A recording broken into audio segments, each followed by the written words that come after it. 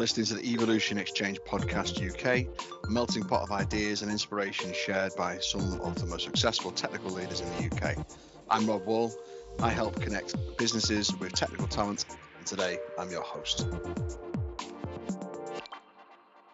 Welcome to another installment of the Evolution Exchange Podcast. Today I'm joined by four leaders of the cybersecurity world to discuss building high-performing security teams. Before we delve into the topic, let's work around the room with some introductions. Diane, do you want to kick us off? Hi, yes, thanks, Rob, and thank you for having me on this podcast. So my name is Diane. I am the Chief Information Security Officer at Accurx, where we're building communication software for everyone involved in a patient's care. My experience is mostly revolving around building teams from the ground up for scale-ups and SMEs. Thanks, Dan. Great stuff. Abbas? Hi, Rob. Thanks for having me on this podcast. My name is Abbas Haidar, and I am SecOps manager for Ant Group International. Ant Group is the largest financial institution in China.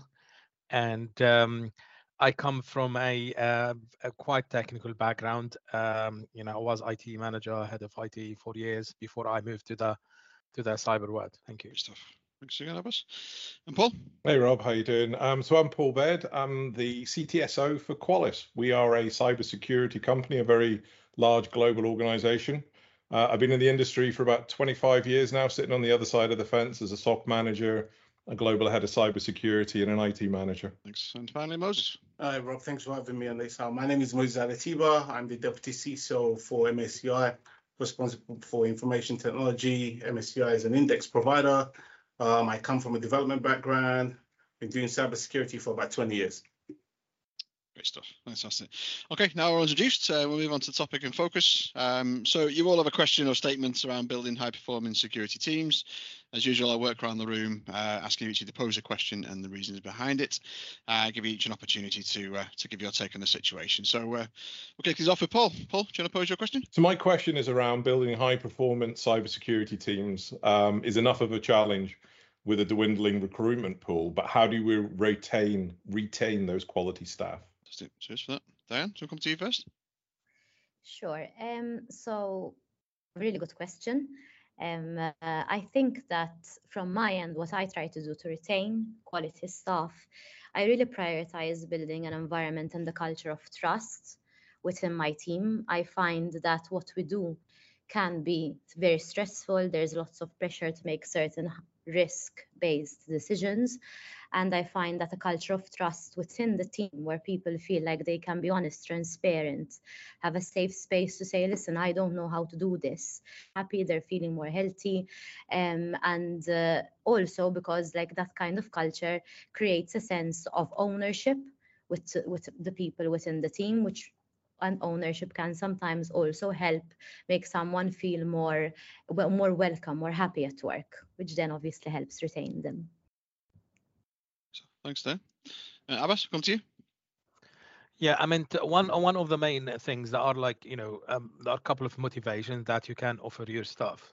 I'm not only talking here about money, but there are other things like career progression. What we are doing, it is worth it. That generally when you work in the cybersecurity world, there are a lot of pressures, as Dan explained, on your engineers, and there is even like more pressure coming from the C-level, from the senior management, because for them in the end somehow security is an overhead, is not bringing any money. So most important bit is just to show value, to show your staff what is the value of what we are doing, and probably get them more involved, like in what I used to do like in my last role. It was to I was responsible of let's say presenting the risk for for stakeholders and stuff like that. I was all the time trying to involve my engineers, even going like on a C-level meeting, and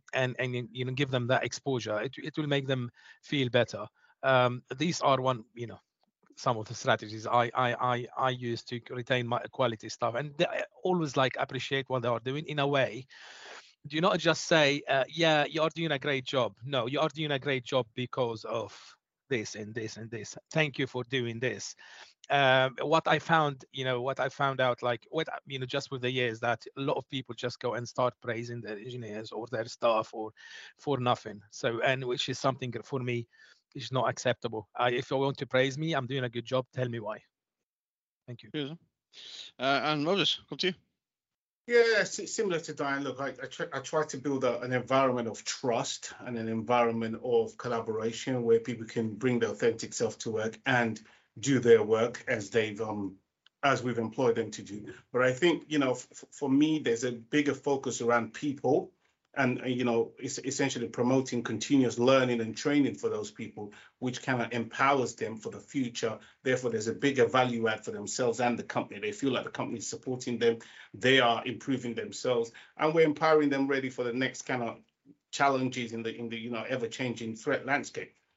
Also, try and encourage them to focus on collaboration across teams, so the interaction is not just internally of your team, but also externally of your team. Therefore, encouraging them to develop relationships across the firm. But I think the most important thing is to kind of encourage them and try to recognize people when they go above and beyond, and encourage feedback as a motivational tool for those high quality individuals. Paul, you have to add? No, I think the panelists have hit it on the head. I mean, there's very much two general camps. There is the staff that are out for the bigger paycheck, and there is nothing you can do, for these. If they do want to move on because somebody's, giving them a lot more money, then there's no way you can hold them back. But to the other side, in the other camp, things like emotional intelligence, senior leadership has to understand that these are human beings and they're not tools anymore. And especially what we've gone through over the last couple of years as well, getting that work-life balance right. Security is a hard job, very much a hard job. And when you're putting C-level pressures on tier 1 and tier 2 SOC analysts, as an example, it is just not fair. So it's having that senior leadership understand what people are going through on a day-to-day basis, understanding, their career progression. I think Moses just mentioned that as well, setting up objectives so then they can hit their targets and they can move forward through the company. And if you are holding them back for any reasons, at least you've got, the reasons why you're doing it. If they haven't hit their targets, if they haven't hit their objectives, but then it's you as a leaders to figure out why they're not hitting their targets and objectives. And I think if you can be a lot more open to your staff, that's when you start to get that quality staff and retain that staff as well. Thanks.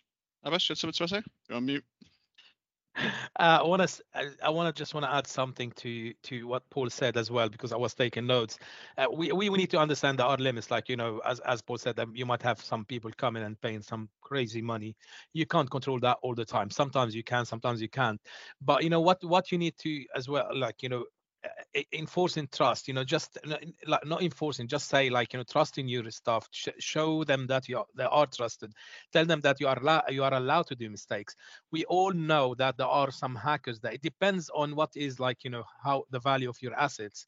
So you always have, like, very, very skilled hackers and stuff like that outside in the world who can still attack you, can do damage even if you are doing your job.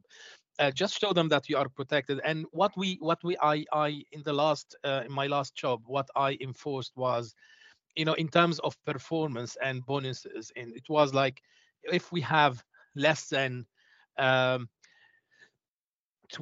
not 20, less than 5 P2 incidents, that's where your bonus is gonna be. It's gonna be bigger. So, people usually say, they if you have an IT team or a security team or anyone in the technology, they just look, they will only remember these teams when you have a problem, and so if you have less, if you tell them that if you have less incidents, you're gonna be praised more, that will motivate them as well. So that that's one of the strategies we used in my last role, and it was very effective. So thanks, Abbas.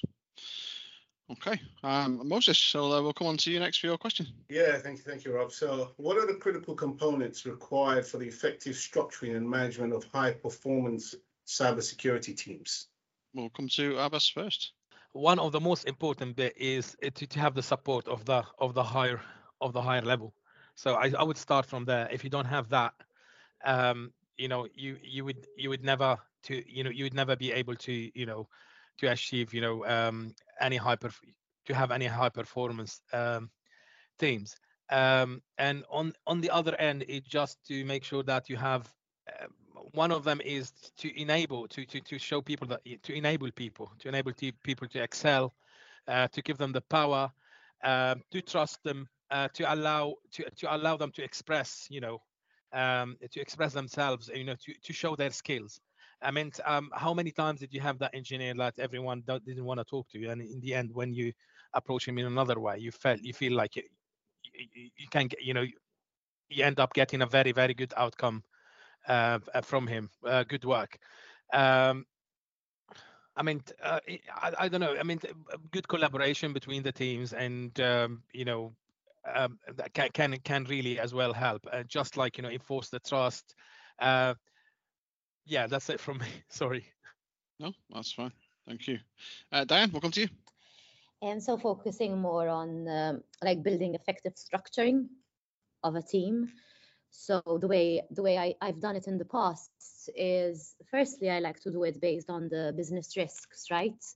So aligning the structure to the business risk. So if, say, for example, you're building a security team for a product company, so a company that's building products that are processing data, I would say that the structure of the team would need to be a bit different to a company that's providing a service or a marketing affiliation company. Reason being is that they have different risks. So for example, with the product company, you might need to have more AppSec engineers, for example, or more product security engineers. So I would say that the structure needs to align to business risks. But also, I think that you need to create structure iteratively. So if say, for example, your team is still very young, very new, you're still building your team from scratch in a company, I wouldn't say that it's good to add too much hierarchy. I would say that initially it would be good to keep it flat, have like people owning different things, but at the same time keep the structure flat, and then start restructuring your team as the business grows, as your team matures, and there's a bit more alignment to the business. So those are the two things that I would focus on. Next time, Paul, are you with us? You're on mute. Back again, relying on a 4G connection at the moment, so sorry. I did actually catch what Diane said, and I absolutely agree about that strategic alignment. That is definitely key, but also communicating your structure to the rest of the business as well, and to the rest of your team, to be fair, as your team starts to grow. I was in an organization where I started off with 2 SOC engineers and ended up with 27 staff in 18 months or 17 months. So it was getting that understanding of who reports to who inside your team and outside of your team as well. Because then you've got dependencies starting to grow, as Diane mentioned, about having a new team, being able to show sort of those shining stars, and starting to bring them into sort of more of a leadership role. But then again, communicating that back out to the rest of the business and your teams as well. Thanks, Paul. Hey, Moses, anything to add? Yeah, no, I agree with Paul and Diane very clearly that to structure an effective, high-performing cybersecurity team, you definitely need to have strategic alignment as well as kind of aligning to business requirements, right? So that you can really cater for the end goal. You can cater for what the business needs at that point in time, because the business needs will change over time, obviously. But I think by doing that, you can empower your team to be successful, and you give them the ability to do something that contributes to the kind of bottom line of the objective of the firm. I also think, as Abbas said at the beginning, empowering teams so that they have the right to make decisions, and individually and collectively as a group is another key thing in structuring a very well managed, high performing group. By providing them with all the necessary tools they need and providing them with clear instructions, they're then able to kind of align with those strategic and risk objectives. Yeah. Yeah, and just something I wanted to add was very much in line with what everyone else is saying, like communicating what the team is doing can also create a sense of ownership, which I do feel that I can see it even in myself, that when I own something, I feel trusted, I feel happier at work, I feel more autonomous. And that also can link back to your first question, Rob, as well, about retaining quality staff. I think that the professionals feeling that they're trusted and feeling that they can own something and they feel accountable to it every day when they're coming to work, they know that they're delivering value, adding value to the business. I think that can keep them happy, and that obviously helps with the retention of it all, retention of the team. I wanted to highlight what Moses just said as well about empowerment. It's something that I had forgot to mention, and absolutely, there's nothing worse than having a large performing team and they don't feel empowered at all. And if you have one or two central points, they're central points of failure, especially at 3 o'clock in the morning or Christmas Day, because you know the cyber attack's going to happen at 5:30 on a Friday or the 24th of December. When half the team are out, you know, you're finally, as a senior leader, enjoying, you know, a glass of whiskey with your family, and you get that phone call because you haven't empowered your team, or they don't know, you know, they don't feel entrusted. So absolutely critical in making sure that your team feel empowered and trusted to be able to do their job. Good stuff, good stuff. And okay, Diane, we'll come to you for your question next. Yeah, so my question was around generalists, yes, specialists. So what do you think, like, which do we need in our team, and what is the right balance? What is the right balance to strike? Moses, come to you first. Yeah, look, my personal belief is that we need a combination of both. Right, we need a combination of specialists and we need a combination of generalists. And the specialists will help kind of build the ecosystem. They help implement the controls and build your maturity matrix. But actually, the generalists are the people that really help you spread the word. That, you know, if you look at it from if you're looking at a large organization, for example, that has CISOs, you have these folks that go out there and evangelize about security, evangelize about your controls, your maturities, they evangelize about your standards, your policies, and support all your different engineering teams in driving an adoption of those kind of cultures and policies. So it's a good combination. My view is that you need roughly just over half technical and the other half generalist. But, you know, and the other key piece here is that not every job in security needs to be a specialist, right? Not every job in cybersecurity needs to be a specialist. Governance people don't need to necessarily be, you know, technical specialists. They need to have an understanding of, you know, policies, standards, regulatory requirements, and how to monitor and manage things, but they don't need that. So not the awareness people. They don't really need to do that. But there is a need to, you know, the specialism is not going anywhere. It's actually required. And I think, look, the way we look at it, I think the old way of setting up a cybersecurity team was that everybody had to be technical, but actually you need a bit more non-technical people in order to be able to relate to your audience, right? Or relate to your stakeholders or relate to your users. Paul, come to you. That's such a difficult question to answer. It really is. It depends, I suppose. Two key things is how mature your organization is and how mature your security team is. You know, if you've got a small organization, then you can't really afford too many specialists because, you know, as we talked about earlier on, retaining staff and just even getting quality staff is so difficult these days. So it depends how big your budget is and how many you can hold on to.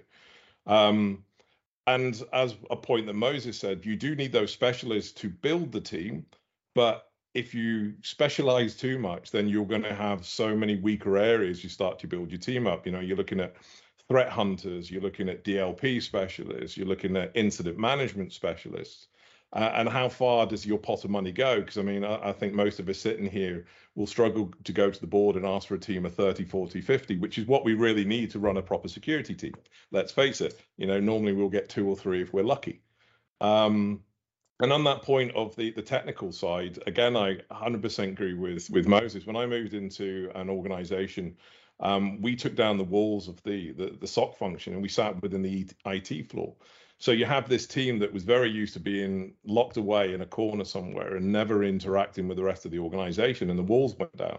So all of a sudden they were having to communicate and talk to the rest of the business, and they initially struggled with that because they were used to very much talking technical within themselves and not trying to retranslate that to the rest of the business when somebody come over and asked a question. But I think these days, forgetting about the generalist and specialist on subjects, I think most SOC engineers need to have that hard skill, that technical skill, and that soft skill. There needs to be a really good match there, because I think the business is requiring these people to go out and communicate more with the business now to understand what the business wants to do. On the numbers, I'm sorry, I'm 50-50, 70-30, 80-20. I'm really not sure. Well, good stuff. Abbas, welcome to you. Yeah, I mean, I agree with everyone, you know, on this subject, and I agree that this is a very tough question, to be honest. So, but I would say, you know, it also depends on the company size. So if you have a big company, you might end up with a lot of specialists, yeah. But if you are a smaller company, you might need to do, you might need more generalists. Like in terms of, you need someone who can do everything. One of the strategies I followed, especially when you have a tight budget, and when I was building a team. I mean, and by the way, they used to call it the incubator. So when they wanted to create a new team at the business, they used to come to me and say, "Can you build this team?" And I build it and deliver it to someone else, and after that, I end up with building another team. So I started as an example, building I built customer support and delivered it to someone. Then I built the IT team. Then I was like, I can't take all of this. I just need to focus on my IT team. One of the strategies I followed when at the beginning of building a team, it was to like make sure like everyone can do everything, in a way share the knowledge within the team, just to avoid in the beginning, especially when you're a small company, to avoid the specialist term, because you will end up with someone who, let's say, he can master, like, you know, he knows a lot about Smurf attacks, and someone else who doesn't have that knowledge. So what I try to do over the years, as soon as I can, is to spread the knowledge and to have more generalists in a way. You will get to the point where you need a specialist. Let's say you are talking Kubernetes security here. So this is a very it was one of the very toughest recruitment thing I have done. You know, you can't get someone with 20 years of Kubernetes experience. You need someone, it's just a new technology. So that's when you're gonna need more specialists. But I would say when you are in a smaller company, you need more generalists in the beginning till you get, and later on you will need more specialists. Thank you. Thanks, Abbas. Dan, anything to add? I mean, not much to add, because I think everyone hits the main point spot on. I can just talk about, like, from my experience, that I don't think there is a right or wrong way to do it. Like similar to what Paul said, like, I don't think that the right number exists. You need to gauge the company, you need to gauge like what the company needs, whether you're still starting your team, whether the team already exists. I think that starting off with having generalists is good, especially if the team is still building up, it's still immature, so that you can start building your processes, understanding your risk, building that rapport with the company.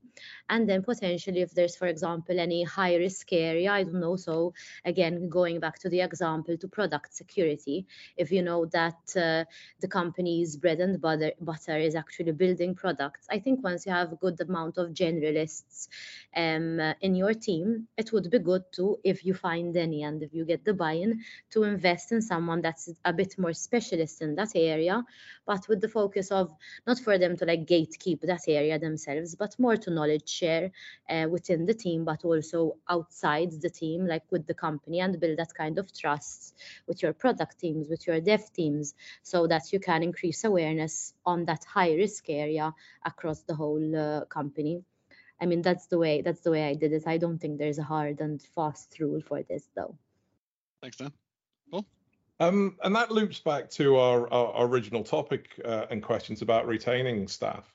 So if you do have a number of generalists, creating that skills framework, you know, creating an appetite to learn, which I think both Diane and Moses mentioned right back at the start, drive the team to want more and stay if you're actually investing time and energy in them to learn new areas. Now, I've had a lot of cyber security I've done a lot of cybersecurity interviews, and I've asked the people just coming into the industry what they want to do, and it's, well, I want to do cybersecurity. Well, if you're having an interview, you know, for a doctor or a nurse or that a medical profession, you have an idea, a rough idea of what you want to do. Do you want to be a surgeon? You know, do you want to specialize in a certain area? Head, feet, legs, arms. But it seems in this industry, when you talk to people that are just coming in, it's just cybersecurity. So giving them the option to be a generalist and then to feed, you know, get them to understand what part of the industry they enjoy, and then being able to build up their knowledge and making them become more specialists in that area. Yeah, you know, I absolutely agree with you, because I think the other thing that I've tried out in the past is actually having semi-technical generalists come in and follow your exact method that you just described there, and then put them on a rotation across the departments.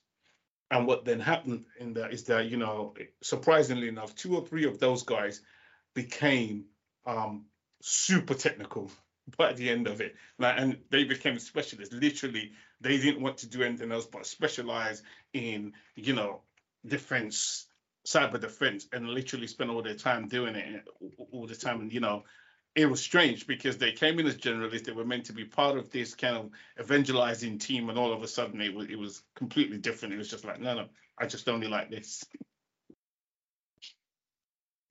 Dan?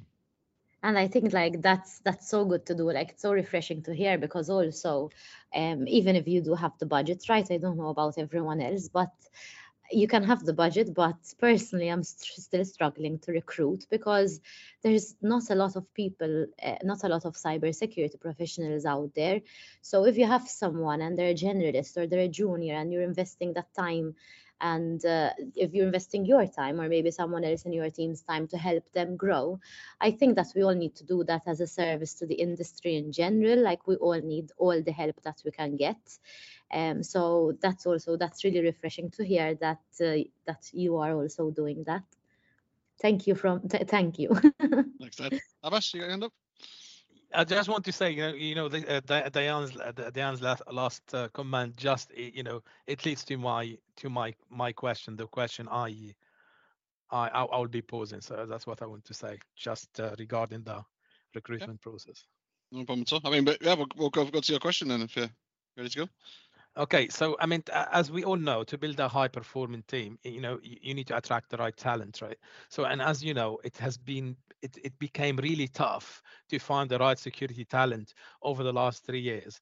Tough in terms of budgeting, and especially after COVID hit planet Earth. So, I mean, the cyber analysts you used to hire on 30, 40K. Now, if you want to get someone, probably you need 50K or as a minimum to get a cyber analyst. So I just want to, my question is, how can we make the most of the what can we make out of most of out of the recruitment process to attract talent and build high performing teams? Moses, we're going to you. Yeah, look, we should definitely spend a lot of time looking at outside of the technology groups, right? Because there's a lot of talent outside of that. That's the first thing I would say. And that can complement us in one or two ways. One, we might have to invest more time in bringing those people up to speed, or we actually learn the behaviors that's developed into some of our technologies, so it's Qualys and things like that, right? Those technologies are really important to our day-to-day structure, what we do and how we do it. But what does happen by bringing in people away from our profession is that we learn the behavior, user behavior, right? That we can then put back into some of our development of our tools and things like that. But the second piece of that for me is that, we now start to look at, we get an increased talent pool to start with, then we get a diversified talent pool, right? And then that kind of empowers us in many ways to do different things that we may not. But in order to attract those people, we've got to think a little bit outside the box, because, non-technical people are not just going to want to work in cybersecurity, because they've seen it as, these guys are all technical, and do I speak the same language as them? Are they even speaking the same language I speak? Those kind of things, right? So we've got to work a little bit around making sure that we encourage them and create a path for learning, a path for training, and a path to upskill them to the level that we need. Because of the shortage that we have now means that we definitely have to go outside of our kind of tech pool that we've always had. Brothers, Dan, up to you. Yeah, completely agree. I think that also cybersecurity, I mean, we started off by being purely technical, by being a purely technical profession, right? And that is what was needed at the time. I think over the past years, cybersecurity or information security has evolved, and I see it becoming, it's needed in every part of the business, technical and non-technical. And the way I see it is there's a technical side of security, but there's also so much more that needs to be done from a non-technical point of view. So say, for example, end user awareness, so giving training to people. I feel that not everyone can do that. So maybe someone from that's been previously a trainer, or someone from that previously worked in people ops, those skills are transferable for them to be able to then give training. But then obviously, as Moses said, we need to be ready to invest, because we can't expect these people to know how to train on a topic they have no experience on.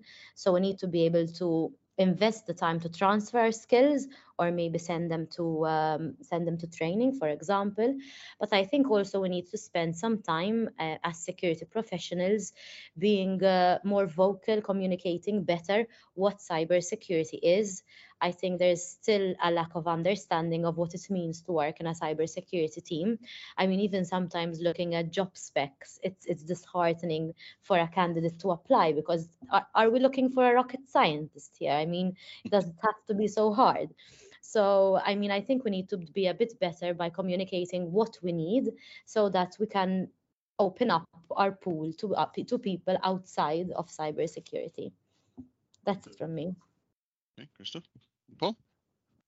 Yeah, absolutely. Diversity within a cybersecurity team. That's the only way that you're going to build that, utopian high performance team.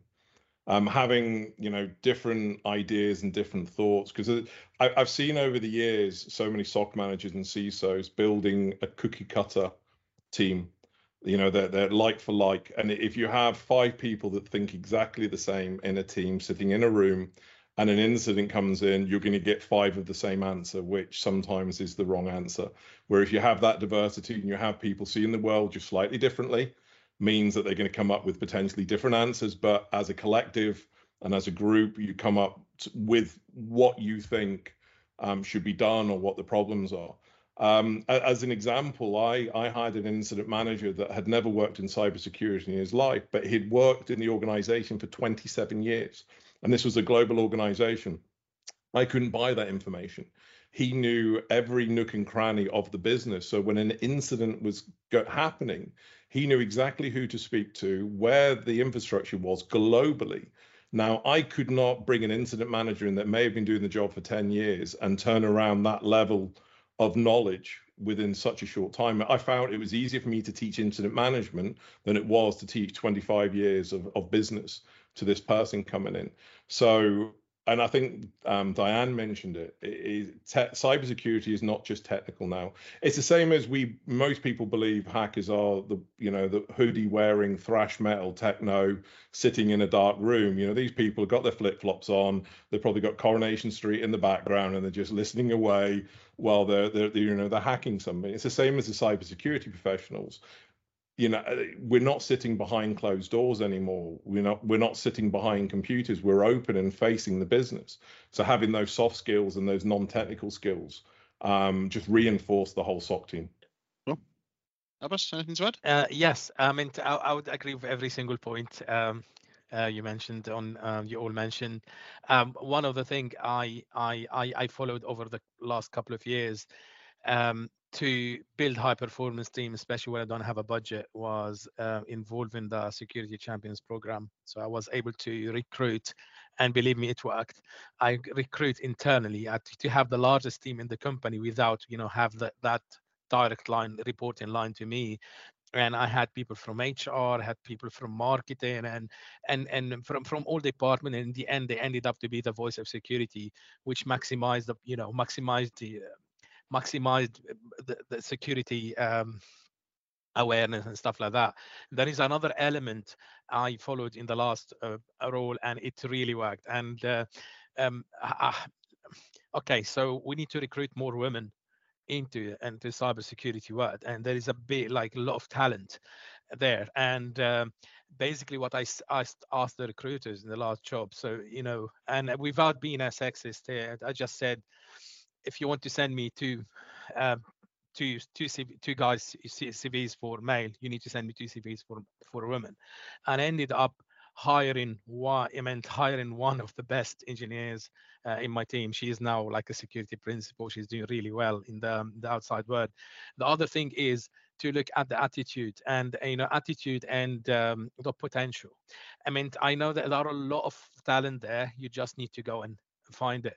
Sometimes my last hire, which was a cybersecurity analyst, was someone who I could see the potential within when interviewed him, but he didn't have the technical skill. He was he was like a generalist, and he ended up to be like one of to take the lead after I left the company I worked for.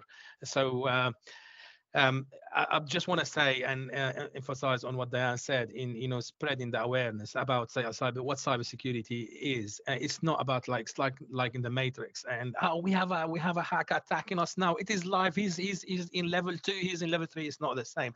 We need to go and we need to be the voice of security. We need to go and explain what is cybersecurity, and I think we need to start thinking like Moses said, outside the box. It's not only we don't need only technical people, like as he said, in governance and stuff like that. You don't need technical people.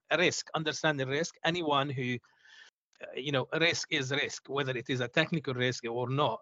So you might need a technical insight, but a risk is a risk to the business. It means losing money, as an example. So yeah, that's it. That's it from me. Thanks, Abbas. And yeah, I have a question for the panel. Obviously, just bear in mind that the skills shortages that are out there. Obviously, how you go about attracting these high quality staff and to complement the teams. Obviously, are there things that your business is doing to attract these people through from aren't necessarily already out there? I'll come to you, Paul. I could be quite flippant. In one of my last organisations, we were offering tier 3 analysts £80,000 cars as a sort of company car bonus. What can you say to that? Some of these guys and girls were 23, 24-year-old. But taking that flippancy away, it is difficult because I found a lot of engineers now looking at the company they're coming to. Something that I used to always do, are they financially sound?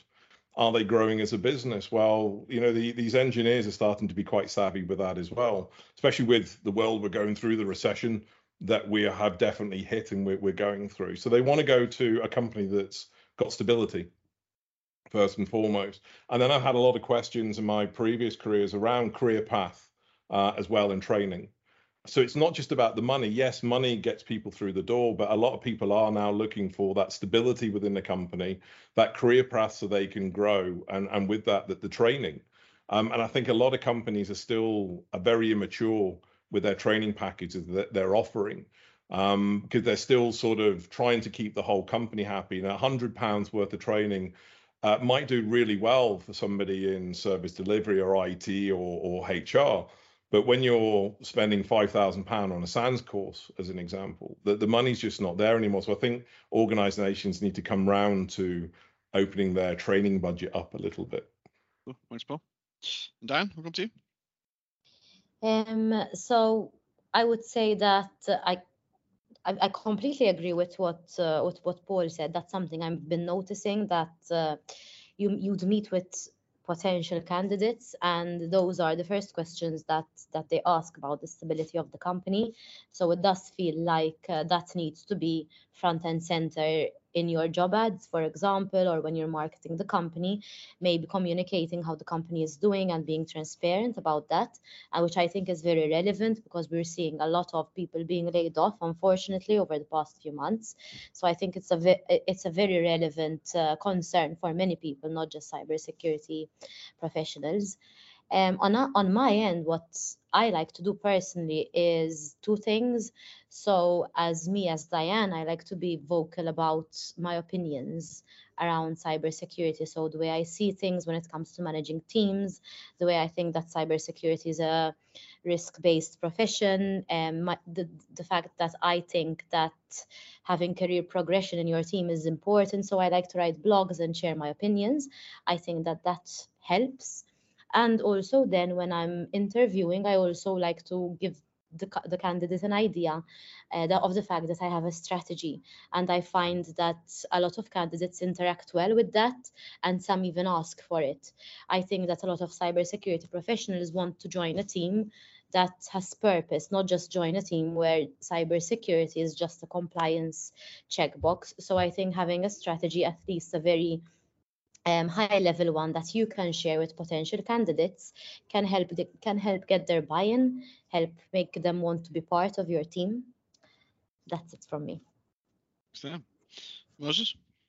Yeah, look, I agree with everything that everyone said there, but I think for me the most important thing, which you've both made, but Diane and Paul mentioned, is very clear, is that you need to be able to articulate the company strategy, right? You need to be able to articulate your strategy, and you need to be able to articulate to the incoming person how you're going to develop their career and help them take their career to that next level. And unfortunately, as I call it, Generation Z have so many other things that they need to tick the box on before they join your company. So no longer are you just, you might be, these days you can pay the best money. It actually doesn't mean they're going to come and work for you, right? So, but you need to tick that box and making sure that you define the success factor for your team. You identify the critical components that's required. You formulate a kind of like a logical decision-making process.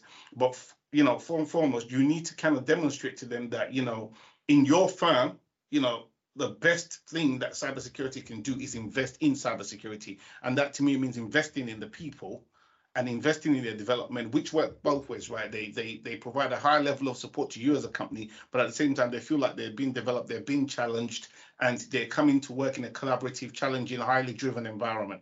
But I think the tables turned a little bit where the candidates have a lot more option, and they really just want to choose not just about their job function, but actually about their core values.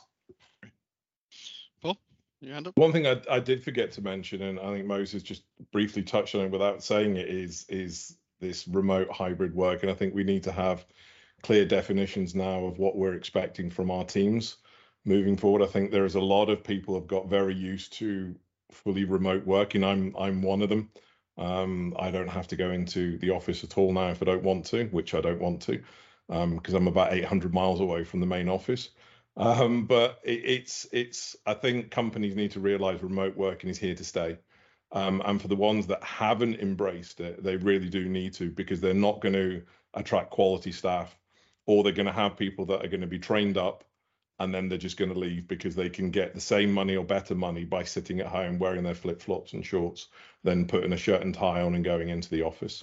So I think, we're still talking about it now, believe it or not, companies, and you probably know yourself, Rob, from the recruitment side, is people are still demanding staff go into the office for certain, job roles. And I think that needs to change. Abbas, up to you. Yeah, and one, I'm not going to add to what everyone said, because I strongly agree with every single point.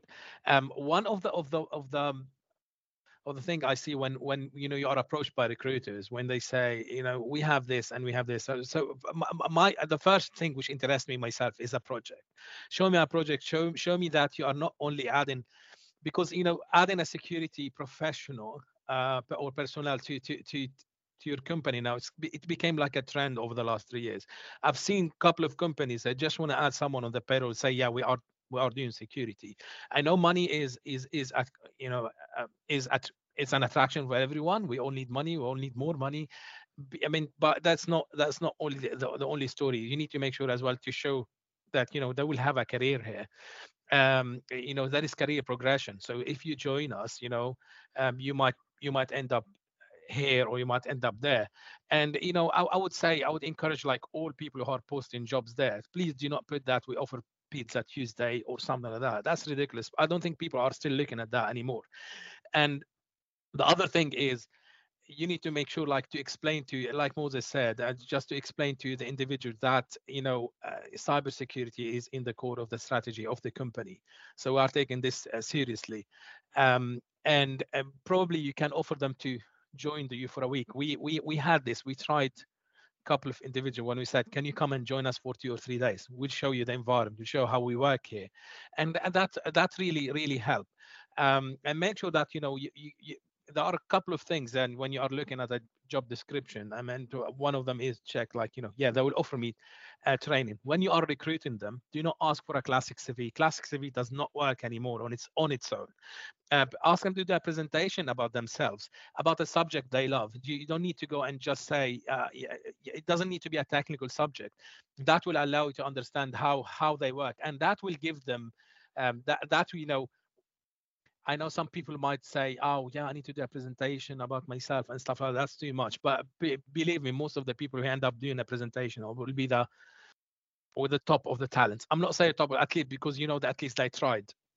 And one of the other things we started in my previous role as well, because we were a smaller company, so it was easier to take a decision, was social media exposure. So we started something called the Open Security Summit. I don't know if you know about it. And it's a summit where all like security professionals go and present about cyber trends, and it is free. So what we started to do is started to get the engineers involved and doing their own presentations about like different projects we worked on, and that created exposure on the social media, encouraged other professionals to come and say, do you have any jobs? They wanted to join us. So this is one of the strategies. It's a long-term strategy, but it's really good. It means it shows that you trust your people and you are working on your people, and it really attracts talent. Thank you. Thanks so much. Paul, your hand up. I'm going to put maybe the final comment on your shoulders. You speak to an awful lot of candidates and an awful lot of hiring managers. What are we doing wrong as hiring managers to attract talent? I think as candidates at the moment are looking at a lot more, and I think everyone touched on it, the values of a business. It's not just about technology anymore, and in most cases a job spec that comes out from a business is useless. It's a wish list of like multiple technologies which actually no candidate's ever going to match, because that's your tech in your business. That's what their CV will look like if they work for you. So there's a lot more going into it, and I suppose being willing, I mean, placing adverts out there nowadays occasionally will get responses back. I think most cases adverts don't really get anyone nowadays. Going out and doing a bit of everything more, be creative, do video content, as Abbas said, going out there and actually speaking at events and showing them what your team's about and who you are, and I suppose as a business themselves getting involved in events. There's lots of different events out there where people quite successfully go out there and pull in lots of people. But I mean, I'll be honest with you, I mean, from a bias perspective, not all agencies are bad. I don't know what your thoughts are on agencies across the board, but work with the good one, and they will be an extension of your team, and they will take your message to the market and speak to the right people. They've got the tools to find the people, and that's one thing that businesses don't have. I mean, a lot of businesses have their bits. You have your tools to do security. I've got my tools to go and find the security people, and have been speaking to them for years. So my network's probably much larger than your own. So using just me as an example, using my network and going out to that network and speak to the individuals I know can do the job you're looking for, adds a value there. But we also get a pulse of the market, so we can go and speak to people and see actually what do people think about Qualys in the space, and what is the impression out there, what is if we start speaking to people and people go, oh no, I've heard bad things, well, where's that come from? So there's lots of different things, and there's no one way to fix it. I think it's just you've got to be willing to try everything. I mean, we've got a client, very small outfit they're in Gloucester, so like Tewkesbury area, a very niche area, but they do a lot of government-based work. And because of the work they do, they don't really advertise anything that they do because they can't. They're very much a secret squirrel kind of organization. So we've had to really go off piece with them and create all sorts of video content that we share with the communities to get the people through. But it allowed us to really spread the message that what they're trying to do, is good work, but also on a Friday, for example, they let all their guys. It's a research day. You go and do research. This is your own projects. Go and do your own stuff. And if it's a good piece of work, we'll bring it into our own piece of work as an organisation and push it as a product. Giving them little extra things like that, because it's just something different that they can't get anywhere else. But again, I lived in that area until recently.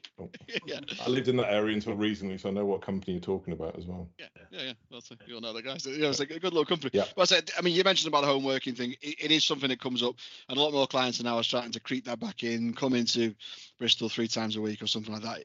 People just don't want it. If they don't have to do it, then they just won't. Yeah. My last ask, and sorry for jumping in without putting my hand up, is putting the salary on the job spec. I know that can be a political fallout for some people, especially if you're competing within your team. But I found a lot of people not answering adverts because there wasn't that range within the advert and just being ignored. Yeah. Sorry, I'll wind my neck.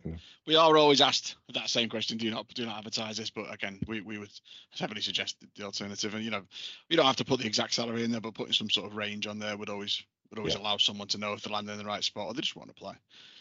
Yeah. Question I do have for you, Rob. For teams that, or for HR departments that are not so successful, particularly with technical recruitment, right? Or should I say technology recruitment, and they focus most of their recruitment on LinkedIn and not using specialist companies. Mm-hmm. What is your advice to such departments? Because it does hinder the ability of, technology teams or cyber teams to recruit the right levels of people. What is your... I think ultimately, tools like LinkedIn are great, but if you're not a recruiter using LinkedIn, you probably don't know how to use it properly. You might be able to contact people and drop messages. These guys are getting hundreds of messages a day, so hitting the right people with the right type of message is something that LinkedIn train out to recruiters. We also have specialist recruitment tools that work in LinkedIn. So there's tools that aren't available to the commercial market because there'd be no reason for a business to buy that tool. It's too expensive. But for recruitment, it's great. We can obviously recoup the cost by finding placements on it. But it's something that finding. It is a lot of the problem is that as I'm sure you appreciate, if you hire the right person, yes, using recruitment comes with a fee, but getting that right hire in there can more than recoup that cost. Whereas getting the wrong hire in can be devastating. You can definitely get the mix wrong, but also the time it takes for most internal teams to find the right people. By then, you could have used an agency that filled within a couple of days. Because they're probably already talking to that person. But yeah, it's. If someone's using LinkedIn to find it and they don't know how to use it properly, that's probably part of the problem.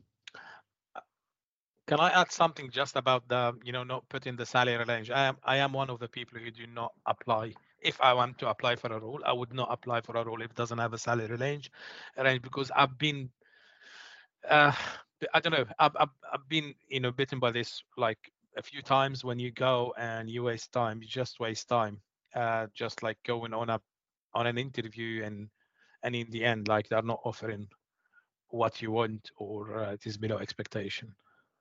Yeah, it's definitely. So, is any further points on that particular question?